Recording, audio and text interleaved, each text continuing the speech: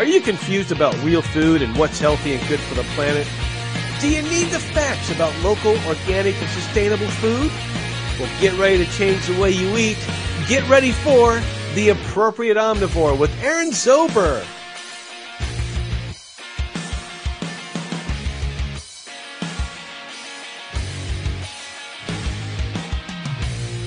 Hello, and welcome to another episode of The Appropriate Omnivore. I'm your host, Aaron Zober, covering lifestyles in the world of real food. On my show, I have all types of guests. Some of my most common ones are CPG brand founders and cookbook authors. So how about one which is both? My guest today is Anna Vocino. Anna wrote the cookbooks Eat Happy and Eat Happy Too. She now has an Eat Happy kitchen line of consumer products. Both of her cookbooks promote a gluten-free, grain-free, and low-carb lifestyle. Anna, welcome to the program. Thank you so much for having me, Aaron. It's great having you on as a guest. We met a couple months ago at the Fancy Food Show in Las Vegas, and I just thought it's amazing what you do. Your books and your product line very in focus with what the Appropriate Omnivore blog and podcast are about, so I'm glad that you were able to make some time out and come on here. Oh, it's absolutely my pleasure. Thank you for having me. And I'm so glad we got to meet at Fancy Food Show because it's such a whirlwind of a show and there's so much going on. It was great to connect. Me too. There's a lot of stuff to see there, so it's always good when you are able to connect with the ones that you want to. Absolutely. All right, so let's start. Tell us how you got involved with cooking. Well, I got involved with cooking a long, long time ago, and I don't have an idyllic story like my grandmother taught me how to bake or my mom was just an amazing cook. My mom was a single mom, and she worked a bunch of jobs, and she wasn't home. And so I kind of had to fend for myself, and we didn't have a lot of money, so I would have to get really creative with what we did have in the fridge. I was also entrepreneurial from a young age because when you don't have a lot of money, you have drive to get some more money. So I would make things, sell them in the neighborhood, whatever I could figure out, do yard sales, because ultimately I like to have a little bit of money in my pocket so that I could have yummy food. Food's always been a priority for me. And I learned how to cook from working for catering companies and from watching cooking shows as a child. I was only allowed to watch PBS as a child, and so I watched a lot of Julia Child and the Frugal Gourmet. And I just thought, oh my gosh, can you imagine if I could actually have a whole chicken to roast? Wouldn't that just be divine? So I went into the entertainment industry and still am in the entertainment industry as a voice talent and a comic. That's something I found that I could do in my spare time was cook. I could make recipes, I could make wonderful things. And unlike the entertainment industry where you have to wait for somebody to call you, you can be creative right then and there and then eat the fruits of your labor later that day. So I really enjoyed cooking from that perspective. It was a way to channel some excess creative energy.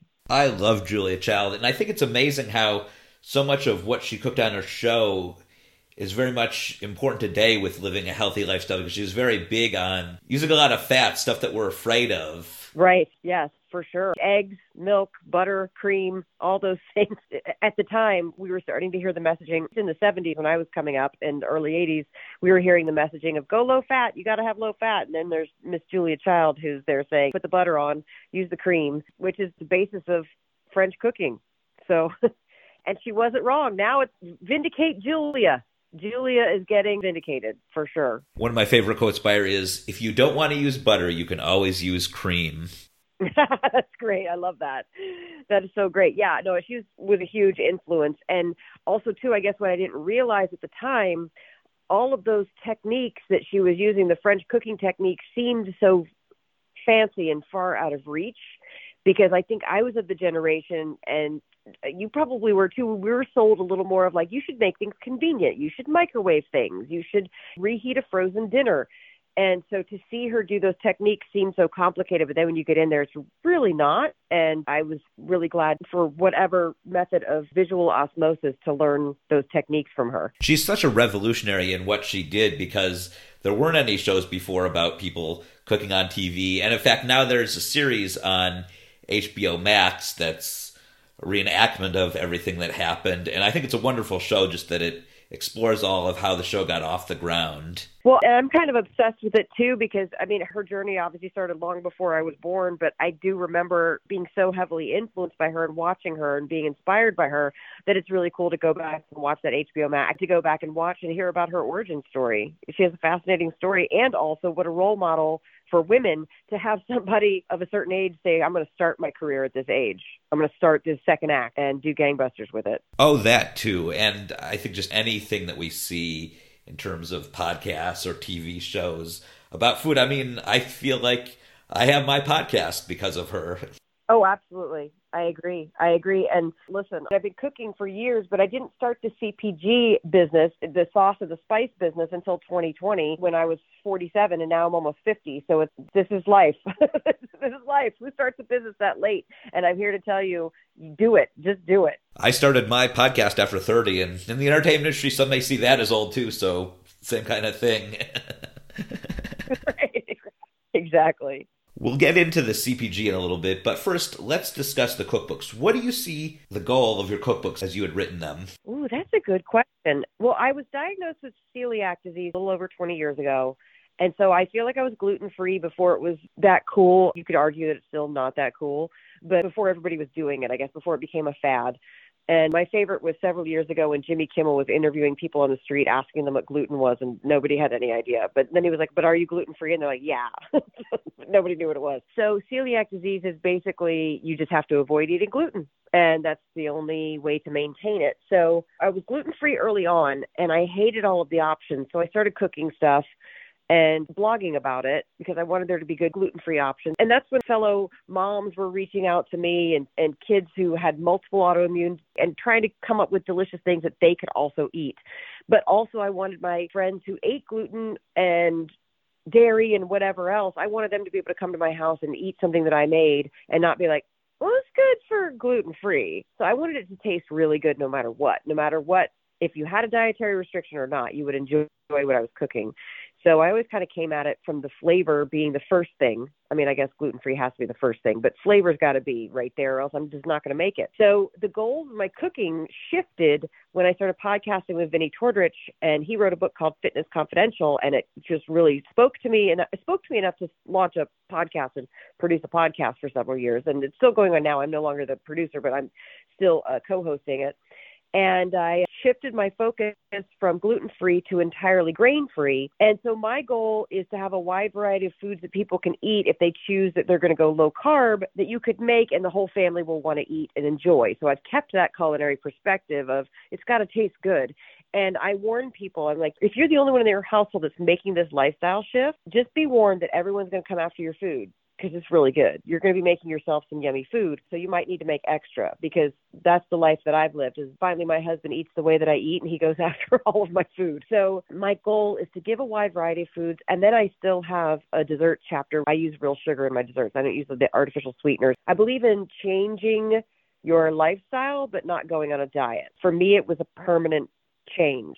That means I want to eat homemade food and I want to eat whole food. So hopefully it accomplishes that goal. We now have 2 cookbooks with over 300 recipes, and then I just turned in the manuscript for the 3rd low-carb Italian cookbook, which should be out next year. That's great. I love your dessert section. So for those, do you use some natural sweeteners or do you just recommend regular sugar? Well, here's the thing with sugar, and I'm not a scientist. I'm just a person who works with ingredients. To your liver, sugar is sugar is sugar. Whether you're eating a quote-unquote natural sugar or just plain cane sugar, table sugar, sugar is sugar.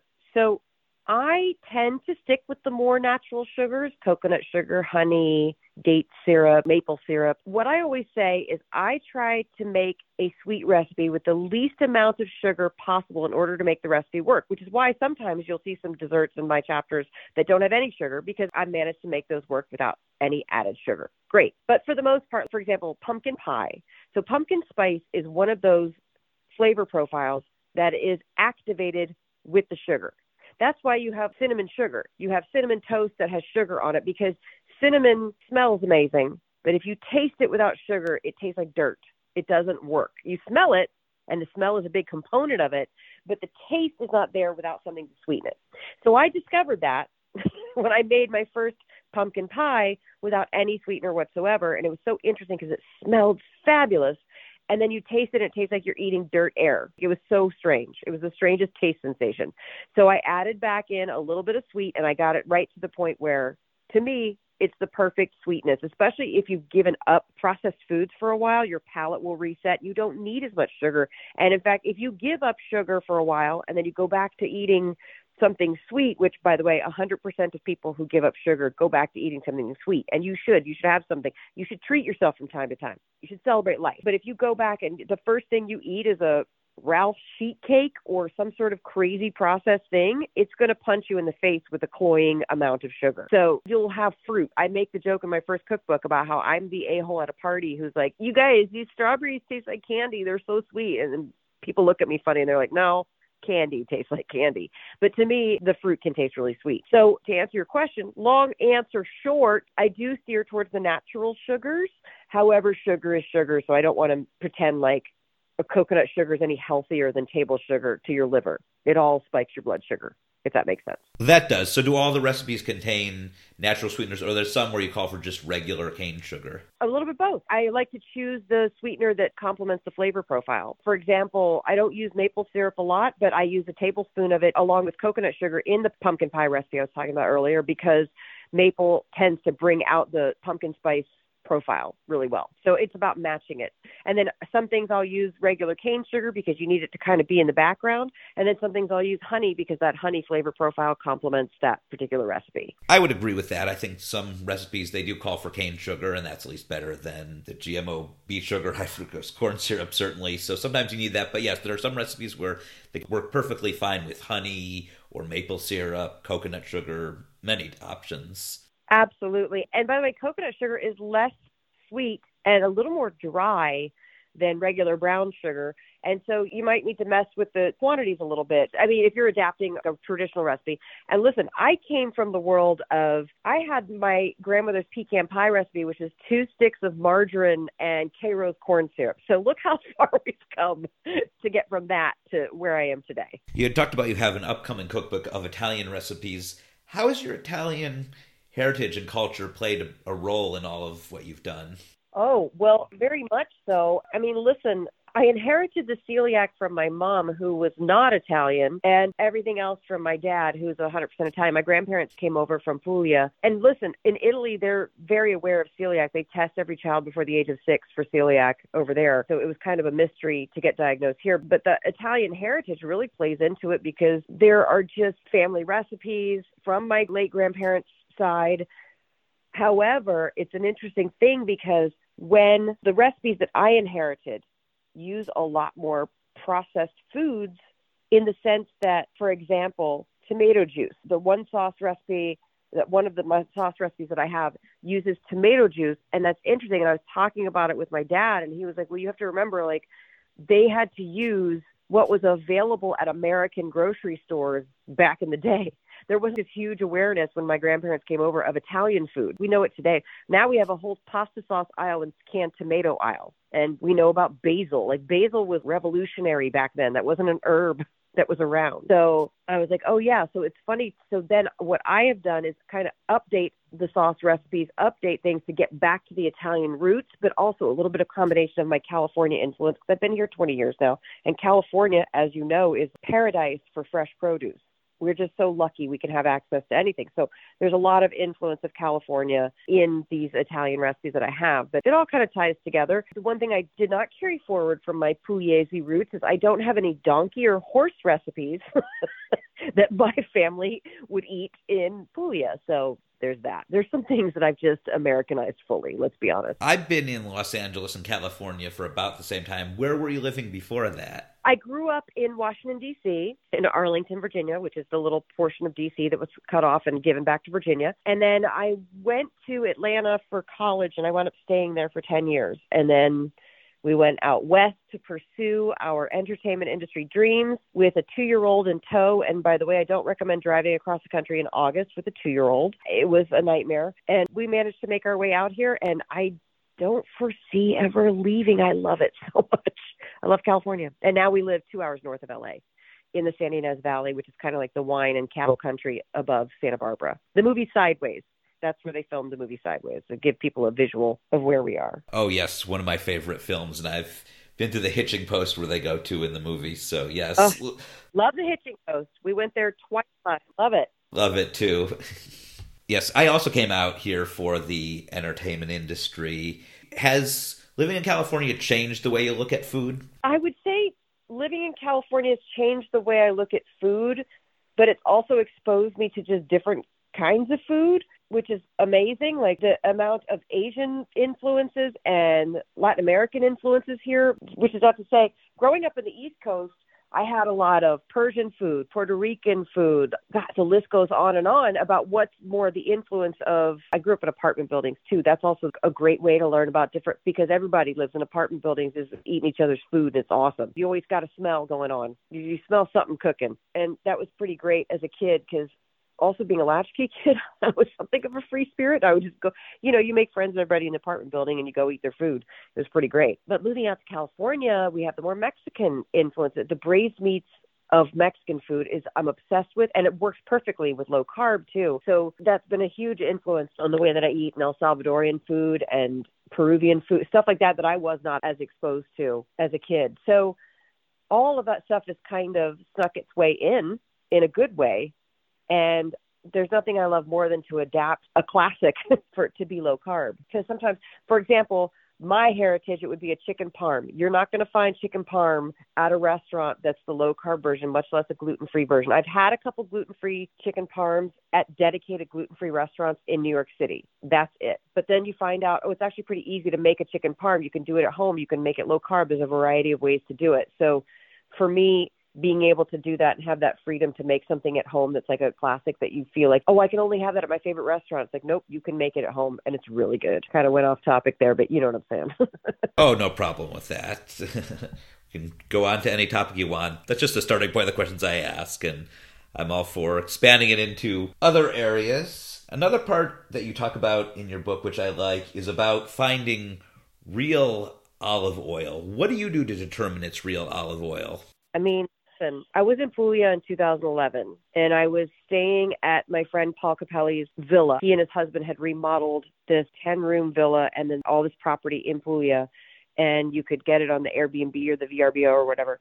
And I was staying there, and Paul was like, hey, your olive oil over there is cut. And this is something I never gave thought to. I just assumed, I think most people, you just assume when you see a label and it says olive oil, it's just olive oil in the label, right? They wouldn't lie to us, right, Aaron? And he goes, your olive oil's been cut over there. And I was like, whatever, dude. He's trying to sell me his olive oil. But the olive oil is always so good when you're in Italy.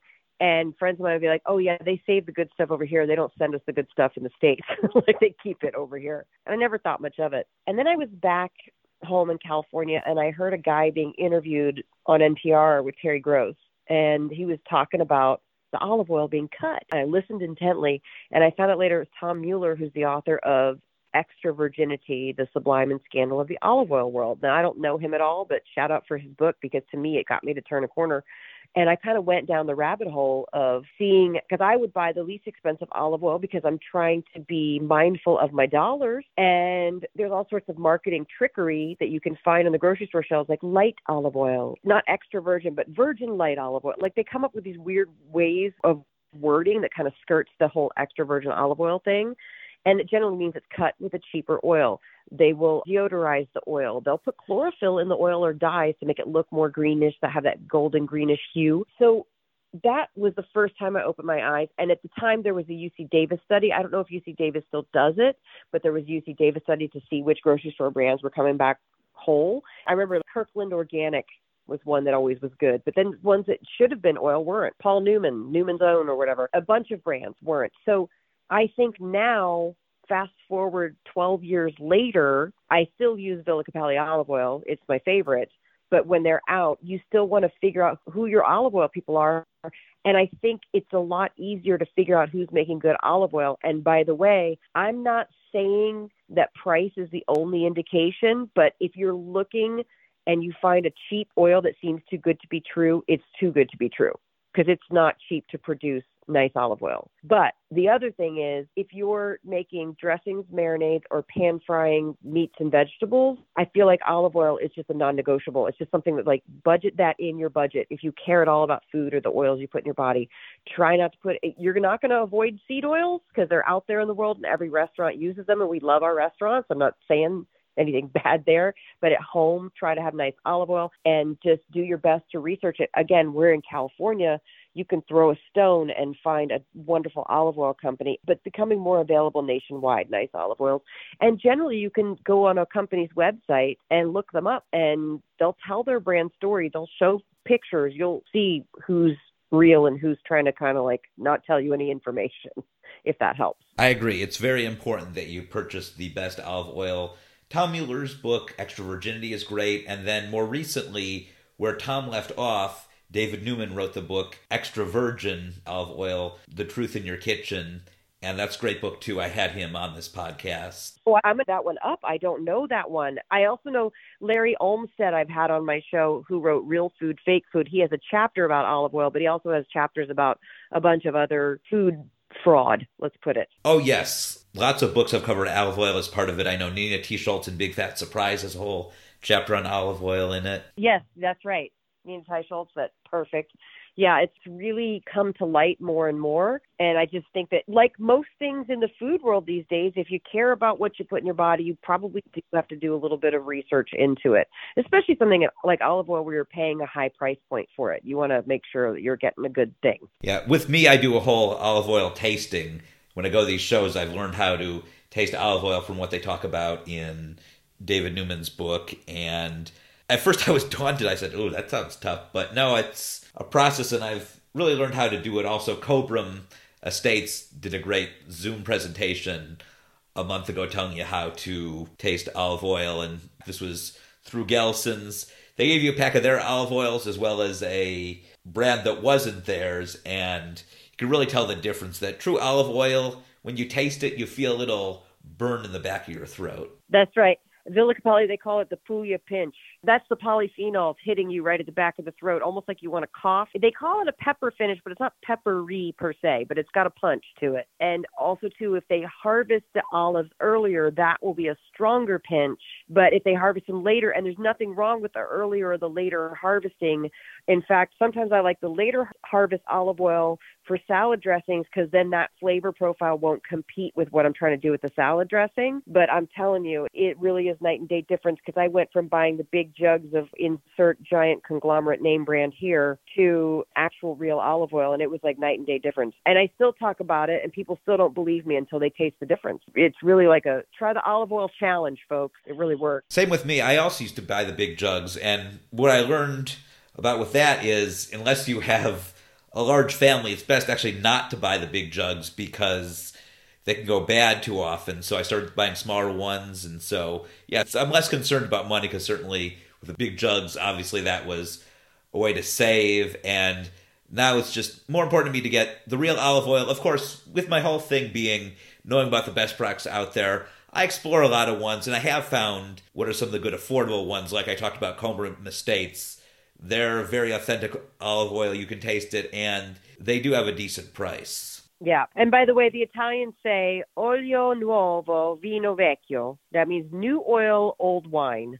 You do actually want your olive oil to be as new as possible. And also don't keep it right by the stove, because it'll get heat damage. And I decant mine from the 3-liter tin into what's it called? A ceramic olive oil pourer. I'm losing my nouns. What can I say? I'm turning 50 this year. I can't remember my nouns. But just don't keep it right by the flame of the stove. And yeah, go through it quickly. I go through 3 liters pretty quickly, but you may not. So get the 750 milliliter bottle. Just new oil, old wine. Yes, that's important too, to not put it by your stove. Put it in the cabinet furthest away. There's the acronym HALT, heat, air, light, and time. That's what can affect olive oil from going from good to bad. Yeah. I love it. All right, so we've talked a lot about your cookbooks, and more recently you launched the Eat Happy Kitchen line. What made you decide to get into CPG? Oh, man. Listen, I always thought, wouldn't that be fun to do that? And I would discuss it on my podcast. And then I had a listener call me in 2019 and say, hey, I lost 80 pounds cooking out of your book. I'm a food manufacturer, a small artisanal food manufacturer, and we can do your sauce. And I was just a bit incredulous, like, what? We can't, that's crazy. What? Partially because it just seemed crazy to do it in general, but I was also like, doesn't everybody just make their marinara homemade? Because it's really easy to make homemade. I just always keep the ingredients on hand and just whip up sauce literally all the time. It's so easy. And then I had to basically sell myself on selling sauce. I know that sounds crazy. And by the way, people who are going to make their own sauce are going to make their own sauce, but everybody else buys it. And so I was like, oh, great. That's awesome. I would be thrilled to be able to share my sauce with people. So we got to work on developing it. So when you scale stuff up, you go from having cups, tablespoons, teaspoons to being in volumetric and having percentages and gallons and whatnot. So we had to scale stuff up. We had to source the tomatoes. We had to source ingredients. Don't want any additives or obviously no added sugar. And I say obviously no added sugar, but at the time in 2019, there were very few marinaras on the shelf that didn't have anything added to it like I was doing. Now there are a lot more. The no sugar added trend has luckily caught on and people are starting to reformulate stuff. So we went back and forth to make sure. I wanted it to taste like I walked into your kitchen and cooked it for you. So it had to have fresh basil. I didn't want to use dried basil. It had to have the right salt, sea salt. I don't want the iodized salt. I wanted things to all set up perfectly. So we launched the OG tomato basil marinara in August 2020 and then have since now added on 4 other SKUs and then have launched 3 spice blends. So even though my Italian heritage plays into a lot of what we're doing and writing the new Italian cookbook and everything, my goal is to be able to have, and we're working on salad dressings that should come out in about 4 months, talk about sourcing olive oil. My goal is to be able to have a number of pantry items that you can rely on as being no sugar added, but still taste absolutely amazing. So that's kind of what brought me into it, was because a guy called me. That's what brought me into it, because I couldn't have done it on my own. I wouldn't have known where to get started. Now I do. Now I know how to call a co-packer and say, hey, I'm doing this. Can we do that? And they say no. And then you call another co-packer and you just keep making calls until somebody gets your vision. But it took a guy calling me at first. Wow. Interesting story. We are seeing a lot more pasta sauces, tomato sauces that are sugar-free. What I'm also noticing that we're seeing a lot more of are organic pasta sauces. I saw several at the Winter Fancy Food Show, also more recently at the Natural Products Expo West. What do you think is the reason that we're seeing an uprise in organic pasta sauce? I mean, listen, if people are able to source the tomatoes and it's not that much more expensive to make, we're already in the super premium category. It's expensive to make food the way that I make food. If and when we scale, which is in our rollout into grocery stores, we're able to scale, our costs will go down and hopefully the price will go down. But for right now, we're a super premium item. And so you're going to see a lot of organic because people are valuing organic as a priority. We're tired of being poisoned by our environment, and we're tired of the whole microplastic thing. Microplastics are everywhere. We have endocrine disruptors everywhere, which is what microplastics are. So it makes sense that people are looking for products that are organic, because that's the one way that we can make sure that if I see an organic sticker, I hope that they've sourced high quality ingredients. I know as a food producer that I will always source the highest quality ingredients, whether or not they're organic, but not everybody knows every producer of every food company. That would be impossible. You can't be on top of it that way. But that's why I think organic is a trend. Now, listen, when I was at the Summer Fancy Food Show last year, I talked to a Croatian woman who was bringing a lot of truffle items to market and just really had fabulous products. And she was saying she was told by everybody that she better add sugar to everything for the American market or else it would never sell. And I was telling her, I was like, that makes me so sad to hear. Because, yeah, okay, maybe on a grand scale, but I'm part of the wave of people who are trying to make a difference in this health crisis that we have going on. And to tell people we don't need to add sugar to savory items, guys. We don't need it. I promise you we will survive if we don't add sugar to our pasta sauce. And even on food demos, because, I do a lot of demoing. I'm out there every weekend slinging sauce to the people, because when you're looking at a wall of pasta sauce, Erin, and you're not a foodie, and you see this one is for $4.99 and this one is for $9.99, you're probably going to go for the $4.99 if you don't know the difference. So once people taste it, then they're like, oh, I see, and I explain the value of it over the other one. It makes sense. But every now and then some people are like, oh, well, my grandmother puts a pinch of sugar in her sauce. And I remind people, our grandmothers who came over from Italy, again, were having to deal with a different set of ingredients than we do. I bet they had to put a pinch of sugar in there for that acidic, crazy tomato juice they were having to deal with instead of the fresh tomatoes. You know what I'm saying? They had a different set of circumstances, and then those become habits. If you're in Italy, they're not putting a pinch of sugar or brown sugar in their sauces. It just doesn't happen. I think another reason that we're seeing more organic tomato sauces is, say, 10, 15 years ago, tomatoes weren't as much of a problem in terms of being sprayed with pesticides. They weren't great, but it was one where you didn't always have to buy organic, say, other things such as strawberries or potatoes. But more recently, the tomatoes did make it on number 12 of the Environmental Working Group's Dirty Dozen. Right. Oh, it doesn't surprise me. And listen, here's the thing that's super cool. Everything is economically driven. So if people want to make a change, you are going to have to put your dollars where your priorities are. So if it's a priority, buy organic. If it's a priority, buy grass-fed. If it's a priority, buy wild-caught. Because if companies can see they can make money off this, guess what? All of a sudden, they're starting to change over fields to plant more organic, this, that, or the other thing. And that's actually a good thing. So we source organic Italian tomatoes, San Marzano-style tomatoes, from a wonderful company, family-owned company, but it takes a while. And we also have to pay to secure those crops. It's a whole thing that I never thought I would be thinking about before getting into the CPG space. In addition to your wonderful pasta sauces, I know Eat Happy Kitchen also has some great seasonings. Where did you come up with the idea to offer these seasonings? Well, again, I tell people this, you don't have to buy any of my products. All of my recipes are in my book, so you could just make them at home yourself. And it started with the taco seasoning that I've been making for 22, 23 years. And that was my alternative to, I couldn't believe even back then, the junk that was in the packets of seasoning that you're doing on your Taco Tuesday. And I'm not going to throw any brands under the bus, but if you look at their labels, they've got sugar, they've got cornstarch, or back then they had flour in them and I couldn't have them because they weren't gluten-free. So I started making my own from scratch. And then it's so easy to just make it that I was like, doesn't everybody do this? No, they don't. They want to buy the packet of the taco seasoning, throw it in the meat, and be done. So we started with the taco seasoning. We added on, I have a ranch dressing recipe. I have a ranch and a dairy-free ranch in the second cookbook. And I'm telling you, it's the best ranch you'll ever make. So I was like, let's make that seasoning.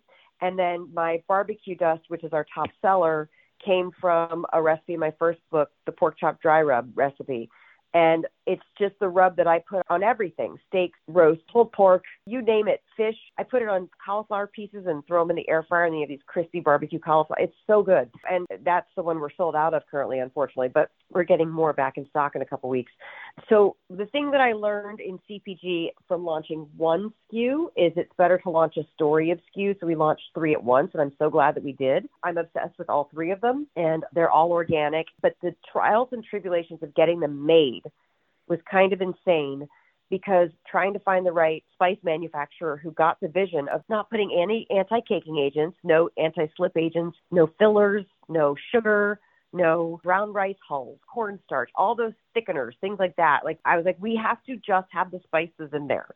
And that is kind of revolutionary. I went to my Whole Foods recently and I looked at the packets of taco seasoning, and even the organic ones have organic cornstarch and organic brown rice hulls and organic dates, and they have sugar and filler and thickeners in there. And I was like, that is not our brand. So to find the right guy, and it took 18 months, plus our packaging, I wanted to be sustainable. I didn't want to have a bunch of plastic shakers out there in the world. So we use these upcycled paper canisters with aluminum plugs, and we're going to go into packets for grocery, and then they'll be compostable packets for grocery, which we're working on that. But we already have the canisters available direct to consumer. It was a whole process, but that's basically where it all came from, what it stemmed from. Yes, we're very much on the same wavelength. I was blown away when I saw these seasonings at the fancy food show, especially your ranch dip, because I love to serve ranch dip at parties, and I've gotten the organic ranch dip, but the thing is, those ones still have, like you were talking about, a lot of fillers. They'll have the xanthan gum, they'll have the natural flavors, silicon dioxide, maltodextrin. And yes, they're all organic, but there's still a lot of fillers. Your ranch dip has 5 ingredients, and it tastes great. Tastes real. That's right. And I list all of them on the canister. I don't say spices. I don't hide anything. If there's the ingredients, go make it yourself if you want to. If you don't want to support us, you hate me, fine. There's the ingredients. Go steal it and make it yourself. I don't know. To me, I have to be full disclosure because I'm so tired of being lied to that I refuse to lie or hide. I'm not going to lie about anything, and I'm not going to hide anything.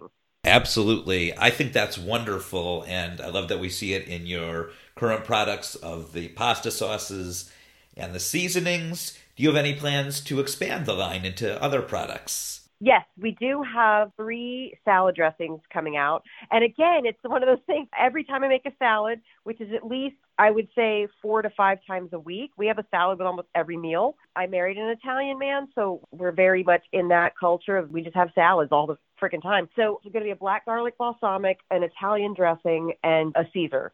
So we're going to be coming out with those in about 3 to 4 months. Very excited. And they'll launch direct to consumer first because, as I'm sure you know, you launch into grocery, it's a whole thing. It takes a year or more to even start to have that conversation with buyers. So I'm very lucky because I've been podcasting for 11 years. I have an audience. I have a cookbook audience. So I'm able to launch products and kind of give a test to how they do. Like, for example, the seasonal pumpkin marinara, that was a recipe in my second book. And I was like, oh, that would be fun to do for the fall. And we did it last fall and we sold out in 2 days. So then we're like, okay, so this past year we made a lot more. And then we did the same thing this past year with my arrabbiata spicy marinara. We did it as a temporary launch. It sold out really quickly, got great response. So now we know, okay, we're going to add that to the regular lineup. And now that's going to be one of the flavors that's rolling into Gelson's. Awesome. And so all of your products and your cookbooks, they promote low-carb, healthy lifestyles. What do you see as the biggest advantage of living a low-carb lifestyle? Oh, gosh. Well, listen, it's not for everybody, and that's okay. And by the way, I want people to know that I understand and appreciate the irony of being a woman who sells pasta sauce and she doesn't eat pasta. Like, it's weird. I get it. And by the way, it's not like I never have pasta. I will say the pumpkin marinara with the gluten-free ravioli or cheese tortellini is insanely good, like bonkers good. And I would not want to miss out on that life experience. But I'm very intentional and deliberate about when I'm going to. I don't even say cheat. When I'm going to celebrate and have something fun. So a treat, I guess. But the benefits of having a low-carb lifestyle for me are that it keeps my numbers at bay. Like, I think my numbers bordered on pre-diabetic. And then with keeping things low-carb, it keeps my numbers in check. But something like type 2 diabetes, which if you read Nina Teicholz's book, you know is a completely reversible situation if you get out of of it. And so I feel very lucky that I got out ahead of it, that I knew about this information about how to heal with food. Not everybody's going to be that case. Some people, they have to take medication. That's all good. No problem. But there are a lot of chronic conditions that we could manage if we just get the processed foods out of our diet. Now, a low carb doesn't have to mean keto. Keto diet means that you are purposely living in a state of dietary ketosis. And generally, when you go low carb long enough, you kind of have what's called metabolic flexibility. You kind of go back and forth. You can burn sugar, you can burn fat as your main source of fuel, and your body is really good at flipping between the two. It's when you become a total sugar burner and you're on all so much processed foods and fast foods that it's really hard for your body to go into the other fat burning. And that's why people, when they go low carb, they feel really sick because they're basically detoxing their bodies and moving from being a sugar burner to a fat burner. And what happens is your body also releases a lot of excess water because it's protecting you from the inflammation. So inflammation will go down, but also when it releases that water, it releases a lot of electrolytes, and then people feel really sick. So I'm always like, take salt, drink water, take your electrolyte, take a magnesium, you'll get through it. And then the other side for me too, the benefit of the brain chemistry for me, the brain fog went away. I am much more focused, and I named my books Eat Happy because for me, it changed my brain chemistry, and I've not struggled with depression in the same way. And I really, really believe that being a sugar addict affects, if someone has depression, it will make it worse. That's a whole thing that we can talk about at another time, with witnessing my mom being a sugar addict and ultimately it being something that got her in the end. But for me, it seems like a silly, trite title, I know, Eat Happy, but for me, it changed my brain chemistry for the better. Yes, I think it's important to note the difference between a low-carb diet and a no-carb diet, because I once said to someone, well, I do eat carbs. I eat sweet potatoes and carrots, apples, I mainly avoid a lot of grains or carbs that are problematic, and also sugars. And someone said to me, well, that actually is a low-carb diet. It is. That's correct. There's all different colors of the low-carb rainbow. If you want to be paleo and not have dairy, or you want to be carnivore and only eat meat, or you want to be keto and do that, or Vinny, my podcast co-host, came up with NSNG, no sugars, no grains. So basically his thing is just cut out the processed sugars and grains, and generally, for the most part, you'll be doing pretty good. If you have to problem solve beyond that, if your body is maybe not tolerant of dairy or you have a lot of nuts, it all depends on where the individual is. And I think that, I don't know about you, but I'm so tired of diet books just promoting one particular way of eating. And even with the low carb stuff, that's why I offer people the recipes that have sugar in the desserts chapter. And I say these are meant for a treat. The problem is that when we're pecking around for sugar at the end of every meal, that's a problem. Our bodies aren't designed to handle that level of sugar on a daily basis. We're just not. And so we've trained ourselves to be really on the sugar. And then once you get off it, then you're free to pick and choose. Then you have your wits about you and can choose a wide variety of things. But until that happens. And by the way, grain-free is not for everybody either. Some people tolerate rice and corn just fine. Great. That's awesome. Do it. I'm not one of those people. But I know my body. Everyone should know thyself. It comes back to know thyself. Right. For me, it's grains in moderation because I do like them, but I also find that they stay healthy and thinner when I don't eat too many of them. Right. So I certainly look for some grain-free recipes. And also, for me, though, grain-free often means a lot of times just eating dishes that you wouldn't even think of as grains, not so much making foods with grains with other things such as almonds or coconut flour or something like that. I call those the subfoods. When people are new to low carb, the first thing they want is pizza and breads and muffins and cakes. And I'm like, okay, I have pizza recipes. I have crust recipes for you. Everything's okay. But eventually people kind of get off. When you reset your taste buds, and not to say that pizza is not the most amazing thing in the world, we love pizza. We will always love pizza. Pizza's great. Can we eat pizza every day and maintain healthy blood sugar numbers? That could be debatable. It all depends on who you are genetically. But eventually people kind of get on to just eating the whole foods things, and then the pizza becomes the lovely treat that it is. And it's not like you have to make a pizza. I'm making low-carb pizza every day for 3 months. You don't. You get over that. Get over the substitution foods and move on to like the actual foods, if that makes sense. So you would say that these paleo and keto flours are good as transitional ingredients, but eventually you want to move off and get more on whole, real food. Yeah. For example, my chicken parm, I'll use either almond flour or crushed up pork rinds as the crust. And I never once thought I'm overdoing it, but I don't make a lot of the baked. I have recipes for them, like my blueberry muffins in my second book that's also on my website, my YouTube. The blueberry muffins, grain-free blueberry muffins, is a very popular recipe. And that's because when you're brand new, even if you never ate blueberry muffins, all of a sudden when somebody tells you you can't have them, you want them.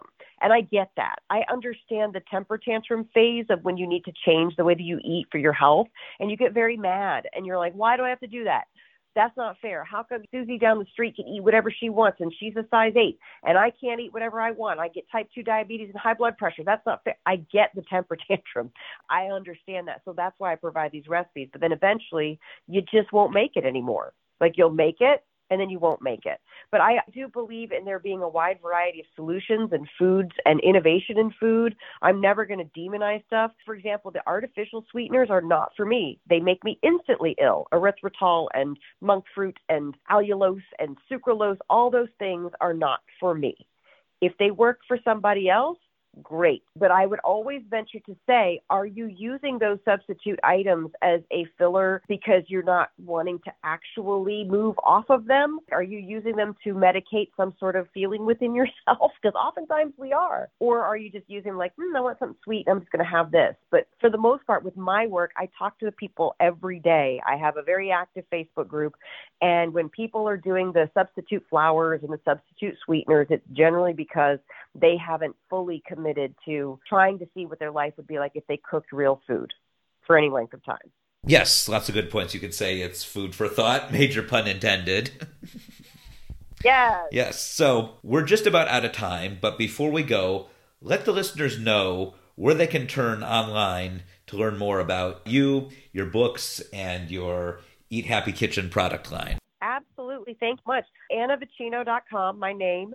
eathappykitchen.com. I'm all over socials, especially Instagram. I have a very active Eat Happy Kitchen Facebook group full of people who love to cook and are very good at it and are always ready to answer questions. I try to track my recipe development on Instagram, especially my stories. I try to post reels with techniques so people can see how to make stuff. And I have a lot of cooking videos on YouTube. I'm not hard to find. If you reach out to me, please do and say hi. Perfect.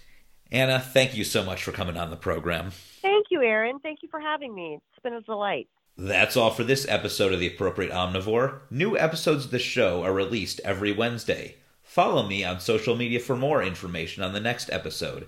And to make sure you never miss any of my podcasts, go subscribe to The Appropriate Omnivore on your favorite podcast app or site. You can also listen to all my podcasts on my website, appropriateomnivore.com.